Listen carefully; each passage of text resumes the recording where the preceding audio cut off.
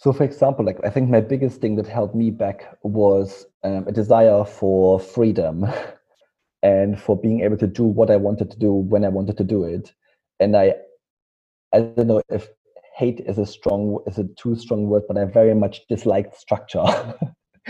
And anything that was making me look at things in a more coordinated, structured way, I hated it. I'd run away from it. So I think that was definitely something that I had to come to terms with. I think over time, there was something around embracing structure to be more free.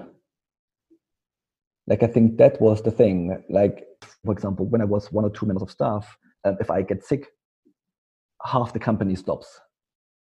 When I need to do something else, a whole piece of work all of a sudden stops. So the freedom to put structures in place and to work with other people is definitely amplified if you can sort out how to deal with yourself in a better way.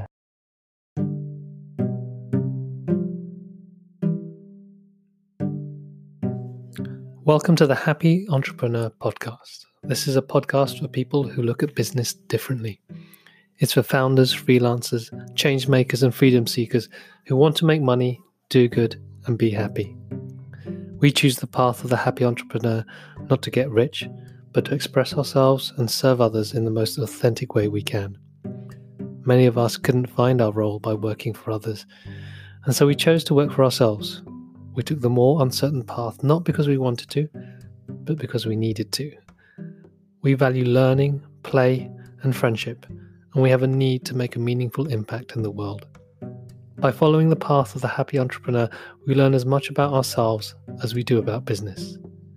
On this podcast, I have conversations with other happy entrepreneurs from different walks of life, industries, and countries. We talk about the journey and about what we learned about ourselves along the way. For us, entrepreneurship isn't just a way to make money, but a journey of self-discovery and growth. If you're on the same path and are looking for inspiration and connection, then this podcast is for you.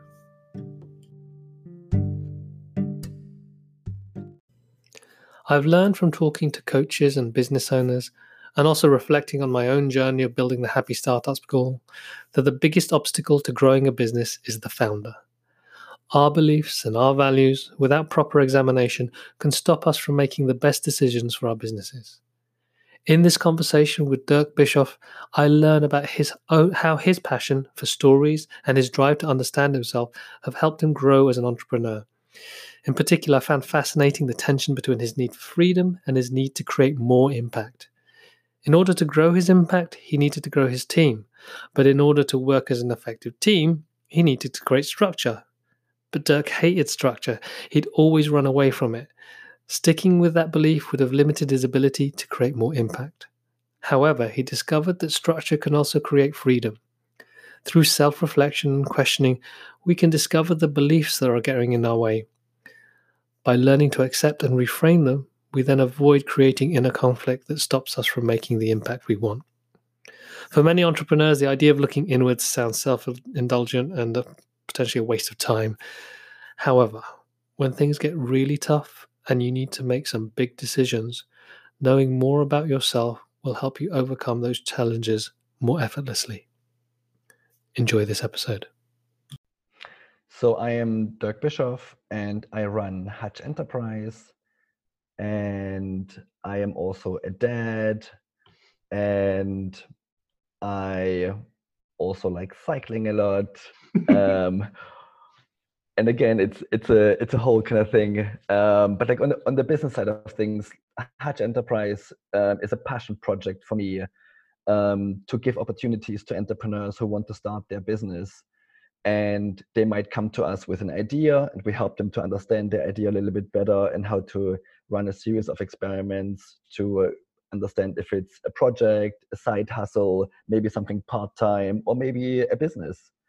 And then we help entrepreneurs to go from I've started, I've got some customers, I want to kind of understand how to serve my customers better and grow the business. And then some people who've maybe been at this already for, let's say, 3 to 5 years, and they are ready to really grow their business if they really want to, and how to help them with that. And that's kind of been in many ways a 15-year journey, but really officially a 7-year journey. Wow. Well, maybe give us a little potted history then into that 15-year journey. How did you find yourself working with entrepreneurs, trying to help them essentially build their businesses? So I think kind of my earliest exposure to entrepreneurship, as you can maybe tell from my accent, I'm not English. I come from Germany, from East Germany, and the thing was like when the two Germanys were brought together for the fall of the Berlin Wall. What happened was that in the area where I came from, extremely rural, a lot of people lost their jobs. We had like 50% unemployment, 80% amongst young people. Companies like state providers were assets stripped, sold. And it was a really dire situation. And I had my father, and he's like, well, I'm already unemployed now. I might as well just do something. So he started a metal engineering business with the tools and machinery and 6 members of staff from his previous employer. And that's where he started his metal engineering business. I was like 12 at the time. And I basically, my first job was cleaning machinery, sweeping the floors. And I was like, over the month, I was like, there's the boss chair over there. Here's me cleaning machinery. I think I like the boss chair better. But it was, I then did a metal engineering apprenticeship. And over the 3.5 years, I absolutely came to hate metal engineering with a passion. So I ran away from Germany and came to England. And in England, I've met my first social entrepreneur, which was Danny. And Danny ran an organization called Cricklewood Homeless Concern. And I worked with Danny as his PA, his kind of chief secretary, chief tea maker. I did everything whatever needed doing, helping, essentially make tea for homeless people, do some spreadsheets, help with diaries. And I was like, so here's an entrepreneur who does something good in the world. He runs a business with 20 staff members, 1 million turnover. He helps loads of people in need to get access to healthcare, to jobs, to housing. I want to be a social entrepreneur. And that was around 2001. And then in 2004, I set up or co-founded my first social enterprise with another co-founder. And we wanted to give more opportunities to younger adults who were like me, maybe stuck with some of the choices they were making or had been making for various reasons, and to do a work that they might not really like. So we facilitated work placements across Europe for over 1,000 young adults over the 10 years I was with that company, to take people out of their normal environment, bring them to the UK, or send Brits to France, to Germany, to Italy, to Slovakia, all kinds of places, to Turkey, to have a work experience over there, and also to take them out of their life here and live somewhere else and understand, open their minds a little bit. And from working with young adults, kind of 18 to 30 for these 10 years, I met lots of young people who wanted to start their own business because they didn't like school very much. They had a passion project. They had they wanted to bring a new service to the world. And I kept on repeating how I started my first business, and then how to start 2 other businesses in the process. But then I repeated myself, or I repeated these things time and time again, which felt like there's got to be a better way of teaching entrepreneurs how to do this startup thing in a more in a group way. And then we came across accelerators and incubators back when they were not as fashionable as they are now, back in 2009, 2010, because lots of high growth, high tech businesses like Y Combinator and Techstars had already started doing stuff. So I was like, what if we hijack this ultra commercial model of venture capital and enterprise incubation and acceleration, and we hijack it and make it relevant to young adults in Brixton, in London, and help groups of young adults like 10 to 12 on how to start the businesses that they are really passionate about. And that passion project within my old company then became the model and the pilot for what we're now doing at Hutch with diverse founders and female founders and impact entrepreneurs. Wow. And that's basically it. Excellent. And it's all because he wanted to be in the boss chair. I always felt like I wanted to realize my creativity through enterprise. Yeah. But I think the big passion was like providing, like, because I always felt extremely grateful for that organization, that charity that took me from Germany to London. Mm. I was like, oh my God, I've got such an opportunity now. I would have never had this opportunity if it wasn't for them. Yeah. So my passion then was, what opportunities can I give back to the community? And this was the first organization that I started. It was working with young people. We did environmental projects. We helped establish the first 7 renewable energy training centers in the UK to help people like plumbers and electricians to install solar panels and heat pumps and so on. So I was always like, what can we do to make things better? And then that innate sense of, I got helped, what can I do to help somebody else? And I think I love that contrast of you sweeping in your dad's place and saying, I want to be over there. And then having that experience of actually the help that you've got and seeing someone in that chair, but not just being in that chair as a leader, being in that chair helping people become leaders themselves, where I'd phrase it. And then how you married these two worlds. I felt there was this need. I don't want to be sweeping the floor, but at the same time, I want to be helping people. In terms of like, it's not just me on the ground. It's like, how can I create something? And you talk about this.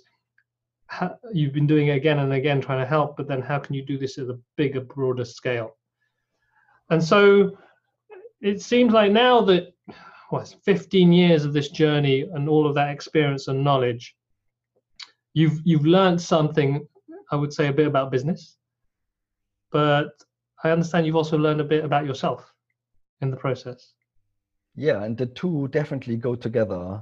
I think learning about business, you can think about it quite mechanically. You do a series of steps. You take a series of steps. You take part in a series of events, from company formation to employing to fundraising to selling and so on. But there's a much deeper journey within ourselves that essentially is even more important than the business journey, because if you don't develop yourself and work on yourself, it's very easy to become disenfranchised from the business if you don't have a personal connection to it. And do you have a specific experience, or was there a point where you became more aware of this, or was it all the time this was something that was clear to you that you needed to follow these two types of journeys? I think one of the key insights was when I was stuck in my metal engineering apprenticeship back in Germany, in a village which had less than 1,000 people. I was extremely bored. I had a lot of time in my hands. There was nothing to do in the afternoon. And I started reading a lot back then. And I came across Carl Gustav Jung, who is a Swiss psychologist and who opposed Freud in many ways, and saying that the psyche isn't just this one thing. There's so many more things going on behind the scenes.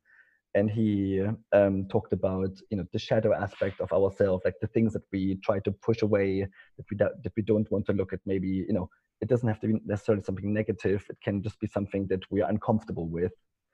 But then I became really fascinated by Jung and Jung's theories, and essentially also in dreams. So probably from age 18, I started writing down my dreams. So I have like a whole stack of notebooks now from the last 20 years, essentially. Wow.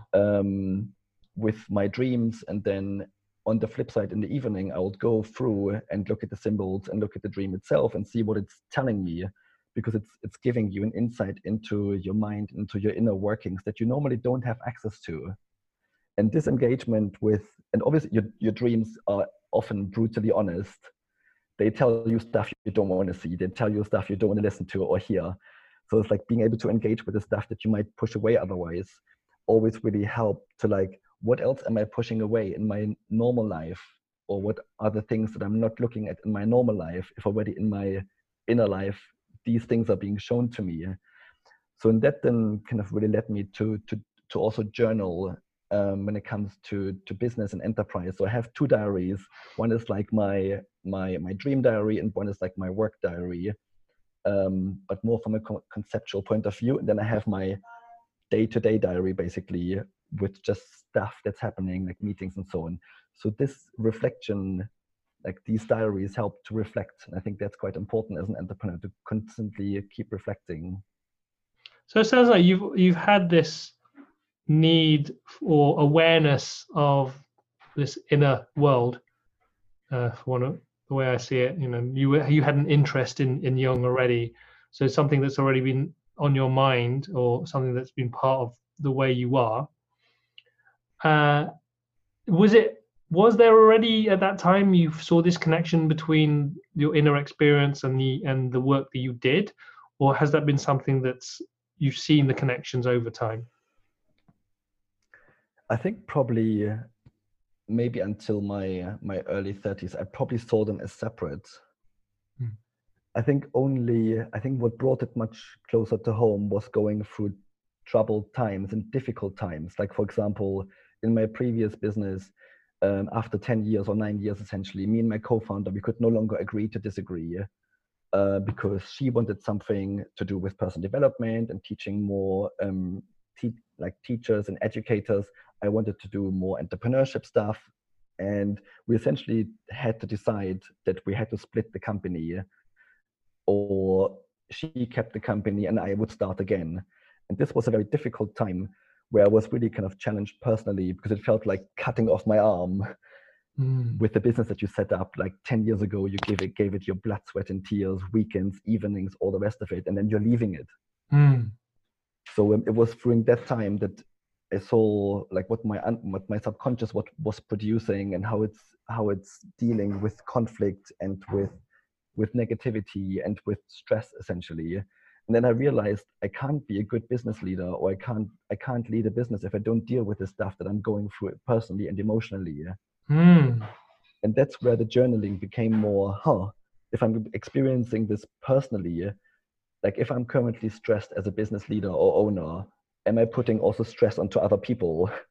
Right. And like I can't be two. I can't be at work and at home. It's only ever one, right? That's wonderful.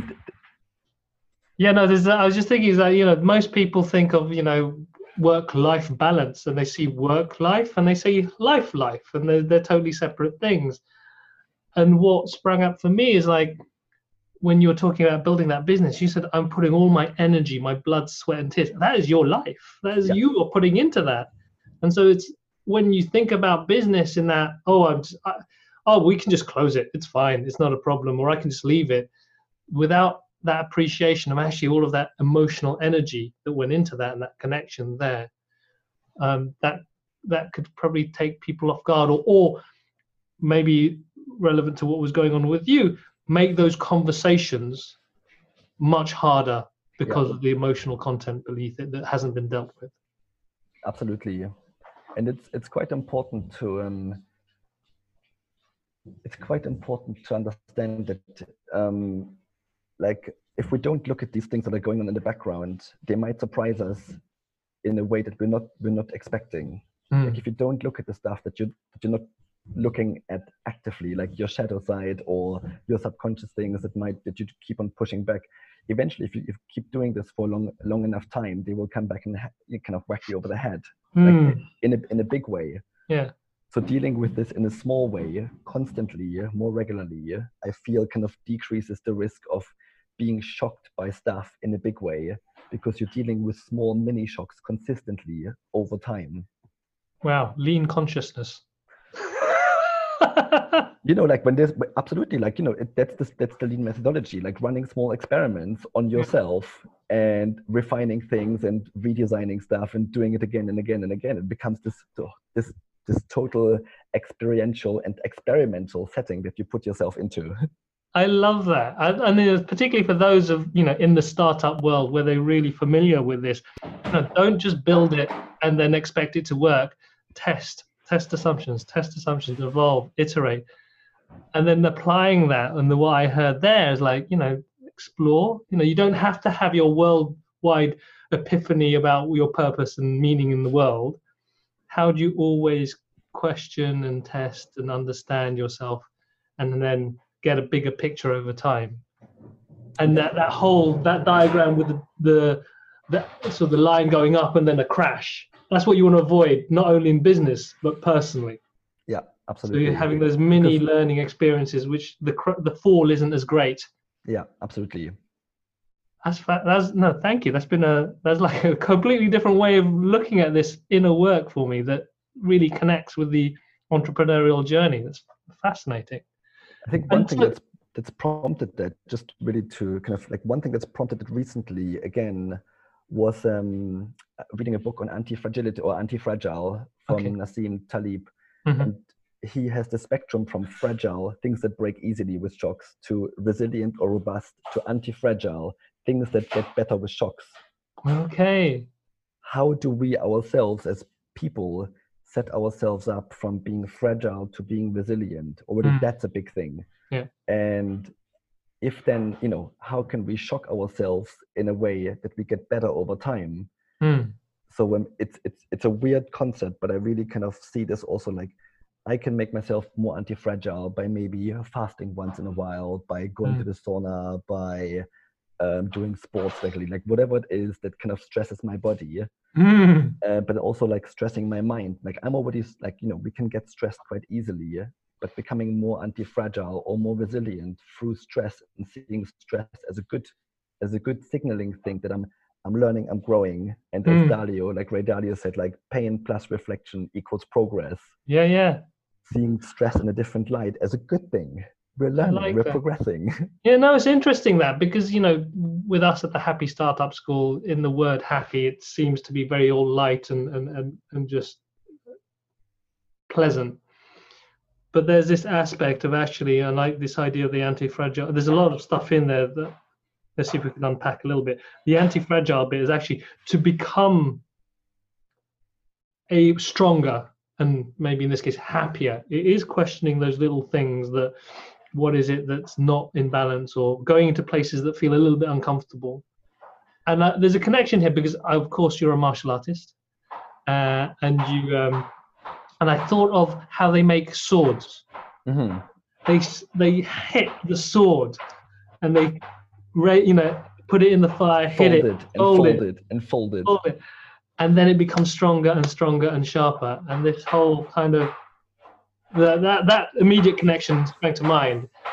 And then that got me into this idea of actually within martial arts itself, it's a process of conditioning sometimes, isn't it? Of conditioning yourself physically and mentally. So martial arts conditioning, absolutely. It's a really important thing to, and again, it's like experiencing stress. The steel and the sword experiences so much stress that it gets harder and better with heat and pressure, like diamonds. And so I think the other aspect for that, within that, I'm trying to stretch that analogy with the sword, it's a controlled stress. It is something that you're crafting something there. You're not just making stress for stress sake. There's an intention behind it. That's what I heard from you about this questioning and this journaling. It's a practice to then surface at some point a truth that makes you more strong or more anti-fragile. So there's this journey I hear of you of this there's a practice already in place because of passion or an interest in that inner world.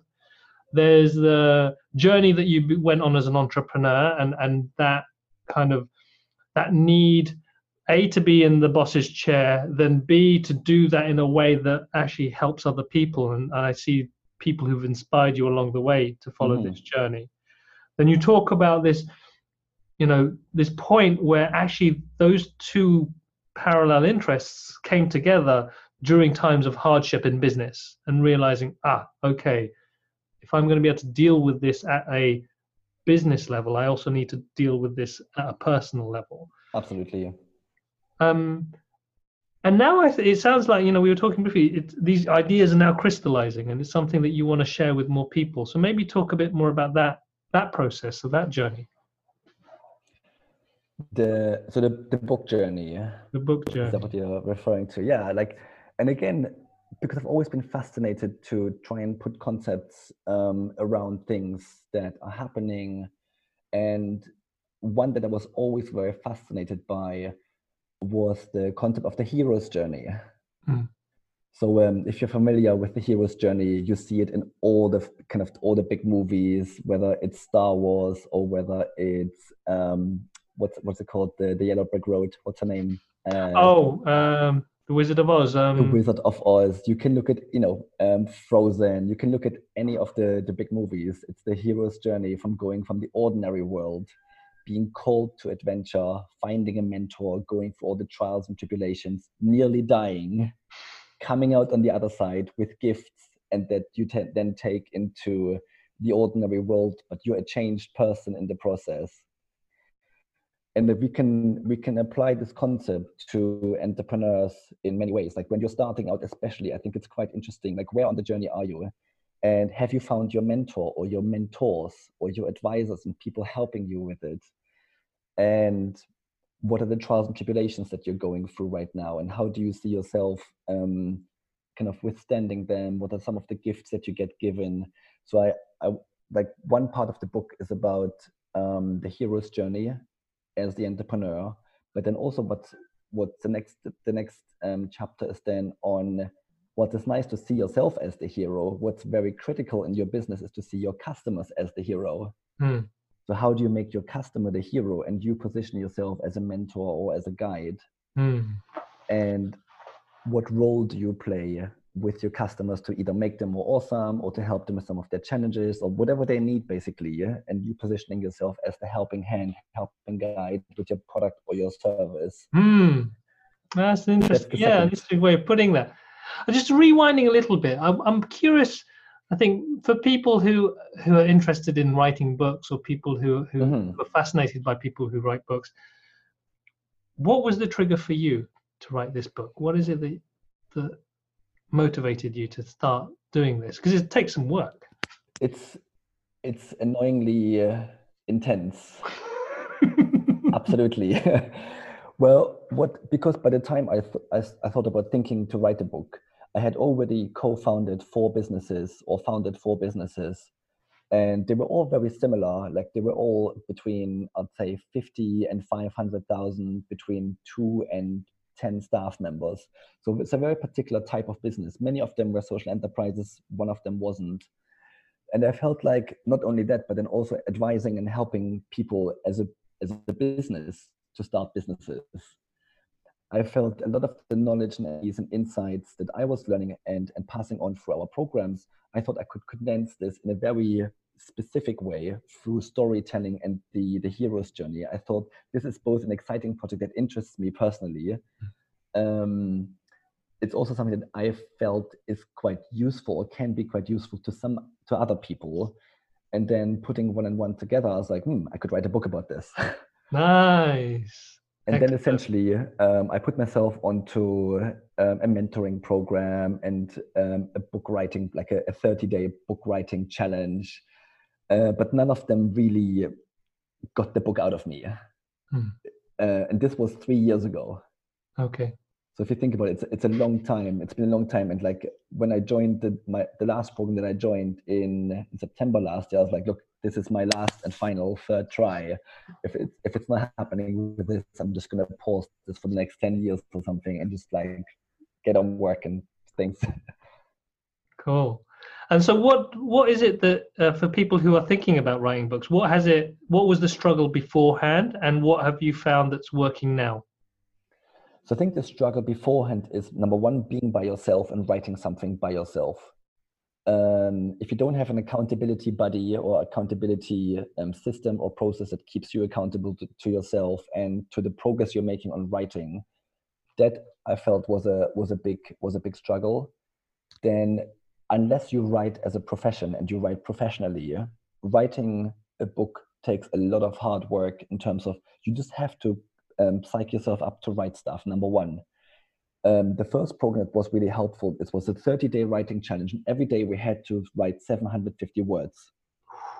Every day. So in the morning, I'd go to a Good coffee words? shop. Doesn't matter. Okay. Doesn't matter. 750 words, you can write about anything, whatever comes into your mind. And, maybe something emerges from that process. So that got you going around, I need to just output. Because unless you have words written on the paper, you can't edit stuff, you can't critique things, you can't share you can't share with anybody. So that was a really good process to kind of get used to writing itself. But then it was, how do you structure a book in a way that makes sense to somebody else reading it? What about chapters, dissecting other people's books? How do they use research? How do they use interviews? How do they use secondary research for your book? So the last program that I was part of, I had a weekly call with a group of us every Thursday evening. I had a developmental editor that I had along the process who would read my stuff, give me comments on my writing as I went along.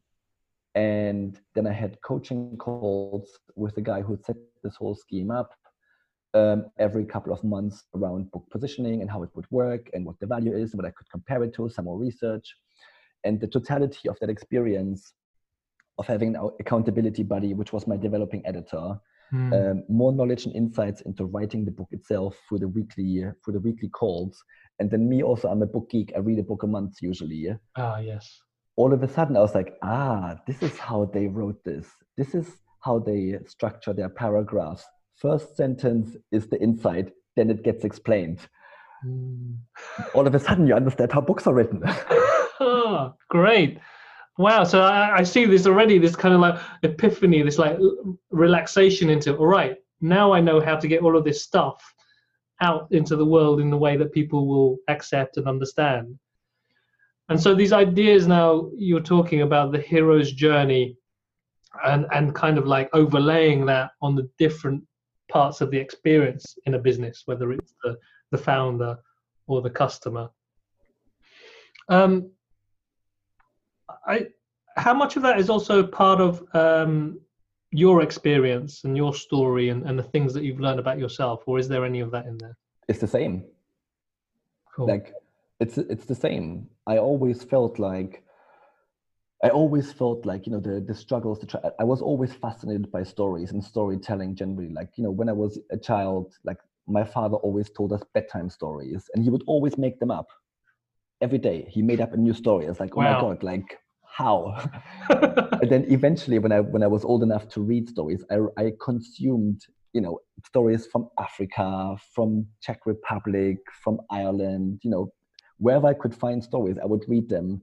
So I felt like this ingrained thing of like the hero's journey. It became a thing that I identified with quite a lot. And obviously there's a lot of downsides to seeing yourself as the hero, which is why the book is only partially about that. But if you do identify with yourself as the hero, you come to appreciate that it takes challenge and stress and trials and tribulations and near-death experiences, even if they're near-death business experiences, to make you be better and to understand things and to get these insights, basically. So I could identify with that.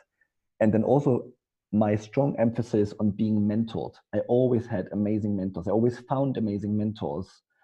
I probably had, like in the last 15 years, I probably had like 5 to 6 different mentors who always added something different to my experience as an entrepreneur and as a human being, to doing things better, or to seeing somebody else and seeing things through their eyes and through their kind of through how they did things, that added a lot of value to my life and to my business life as well. So the book talks about, how do you find a mentor? How do you work with them? How do you build an advisory board around your company? If you see yourself as a puzzle piece, for example, what other puzzle pieces do you need to add around yourself to make a nice picture? So that's kind of how I see both myself with a mentor, how I see myself with other staff members or people I'm working with, freelance, not freelance, in the team, outside the team. I always see this, I'm just an incomplete partial picture of what I'm trying to do. Yeah. What else do I need to do around myself? Who else do I need around myself to make it a nice picture? I love the idea or the analogy of a puzzle. I something that I hold in my head as well. Even just within our place, when I think of it at a broad level, our place within this world, we're finding that shape. What's our shape and where can we fit in that feels like natural? And the thing that springs to mind around the personal journey, sometimes we don't know what shape we are. And if we don't know what our strengths, weaknesses, values, all of that is, then it's harder to find out which place you best fit, or which place you fit effortlessly, rather than forcing yourself into a really bad shape. So I'm curious, on this journey, you've discovered things about yourself that have potentially held you back. And so for someone listening to this thinking, oh, well, okay, personal development is great, you need to know about yourself, but how has that really helped anyone? So is there anything that you could share with the listener about, I discovered this about myself and I saw that's what was holding me back at the business level? So, for example, like I think my biggest thing that held me back was a desire for freedom and for being able to do what I wanted to do when I wanted to do it. And I don't know if hate is a too strong word, but I very much disliked structure. And anything that was making me look at things in a more coordinated, structured way, I hated it. I'd run away from it. So I think that was definitely something that I had to come to terms with. And I think also, like, if you want to go far, go together. If you want to go fast, go alone. I think that over time kind of crystallized. I can only be so good. I can only get so far by myself with my energy I have on a daily basis, with my calendar that I have, with the time I have available. If I want to do something bigger and better, I will need to work with other people. And there's a need for working with other people. And to work better with other people, you have to look at yourself. And as you said, like look at your weaknesses. Where am I good? Where do I add value? What comes naturally? What comes natural to me and what doesn't? And should I force myself to get better at the stuff that doesn't come naturally? And sometimes the answer is yes. But often if I can just hone in on my strength and discover how I can work with other people whose natural strength is something that I'm not very good at, all of a sudden you're already 2 or 3 people who are like, we fit together quite nicely. Wonderful. And so I heard there's this need for freedom, but there's this need for impact, which then required a need for connection and collaboration. Mm-hmm.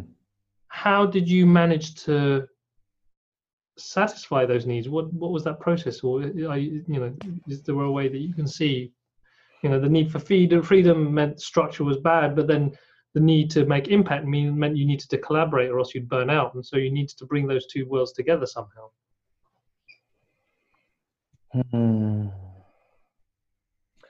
I think over time, there was something around embracing structure to be more free. Like, I think that was the thing. Like, and also, like, I hated being organized. Like, it's like even now, like, I don't have a to-do list.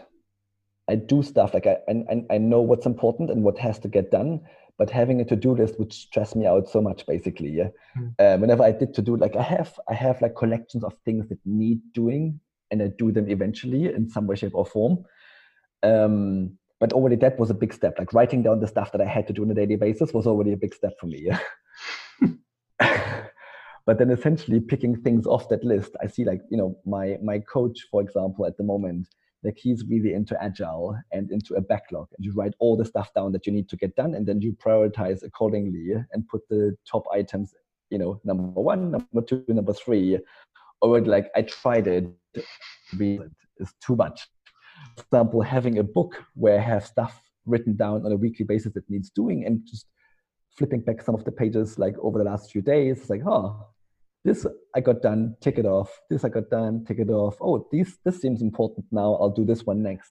So it's more of an intuitive, like, how does my day go? How is my week going? What can I do? What should I be doing? It's more of an iterative process of getting things done without stressing myself too much about it. But then when it came to working with other people, obviously, now we have a team of 11.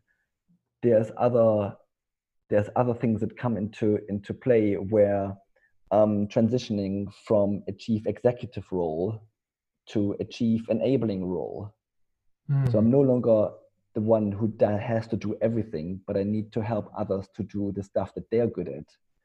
And that comes with a structure. So I had to implement one-to-one meetings with all our staff members, for example. And I had to do them regularly enough, because what I learned was that by having them regularly enough, I will learn so much from them and what's holding them back at the moment and how I can help them with getting better at what they want to be achieving. And that means I need to take myself back a bit more from always having to do stuff to helping and to supporting. And that's quite a big shift in somebody who's always used to doing things as the entrepreneur. I'm always like, no, I can do this. I got this. I'm good at this. Let me just do it. To like helping somebody else to do it, or to slowly hand over things, you need to change from being the doer, from the chief doer to the chief enabler. And again, that is better with structure, because all of a sudden you had to do this with other people and their diaries. So already there's more stresses around diary coordination, say, than there used to be before. So I'm slowly getting used to this, but it's definitely a journey. That definitely is a journey. And that need for freedom, has that been addressed through being able to delegate and shift into this role of being enabler rather than doer? So in many ways, yes. So for example, when we were 2 people in the company, we were able to help 20 entrepreneurs a year. Now we are 11 people in our company, and we're able to help 100 on an in-depth level, and another 200 to 250 on a light touch mentoring level, for example. So I can see the impact that we're making now, being a bigger team, is multiplied by 5. So that's already really amazing to see that I can achieve more impact through the way that we currently are. But then also it comes with, for example, when I was 1 or 2 members of staff, if I get sick, half the company stops. When I need to do something else, a whole piece of work all of a sudden stops.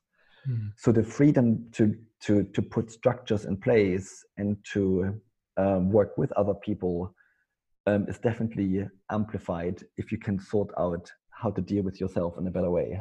And that's it's interesting there, because the last thing I wanted to talk about around dealing with yourself in a better way. Yesterday we did an event.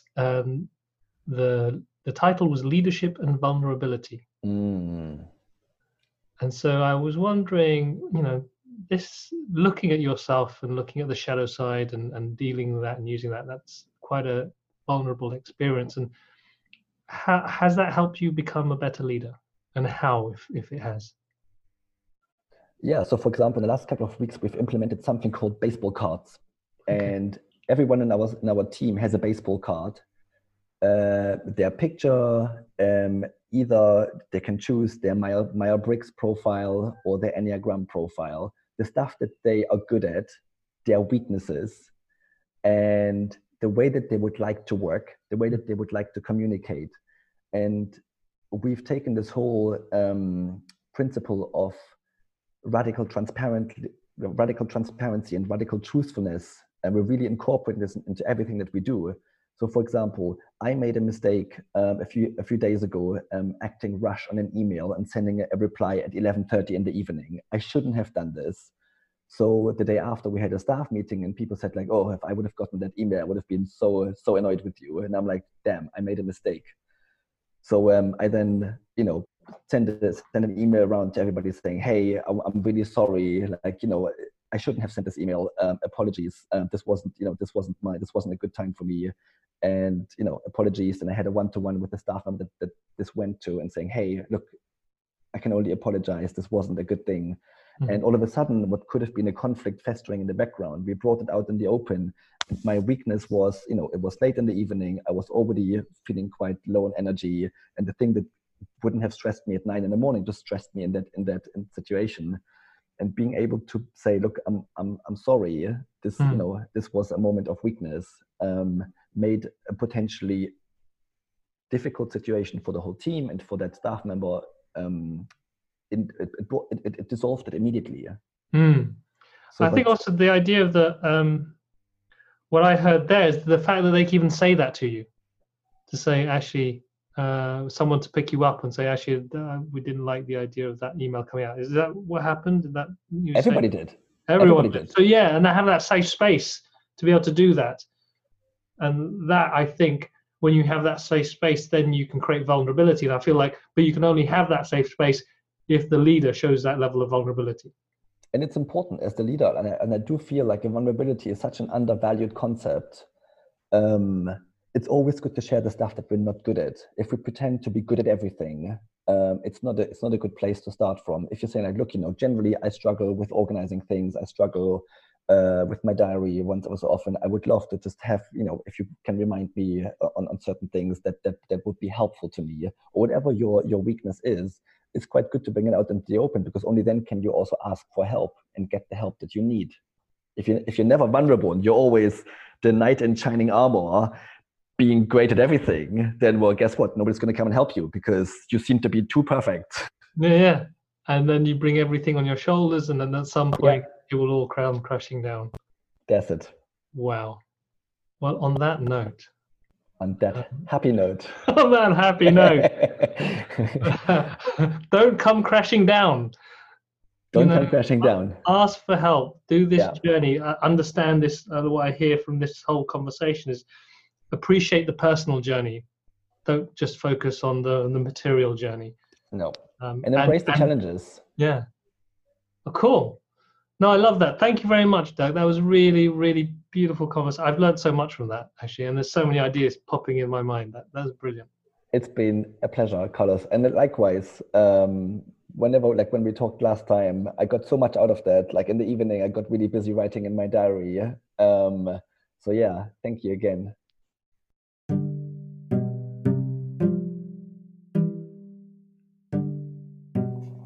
Thank you for listening to the Happy Entrepreneur podcast. If you like what you heard, please subscribe to us on iTunes, Spotify, and SoundCloud. Also, if you'd like to learn more about being a happy entrepreneur and want to connect with more people like you, then go to our website, thehappystartupschool.com, and subscribe to our newsletter. Amongst many other things about business and life, we'll help you answer the following questions. How can I serve others by being myself? And how can I discover who I really am by serving others?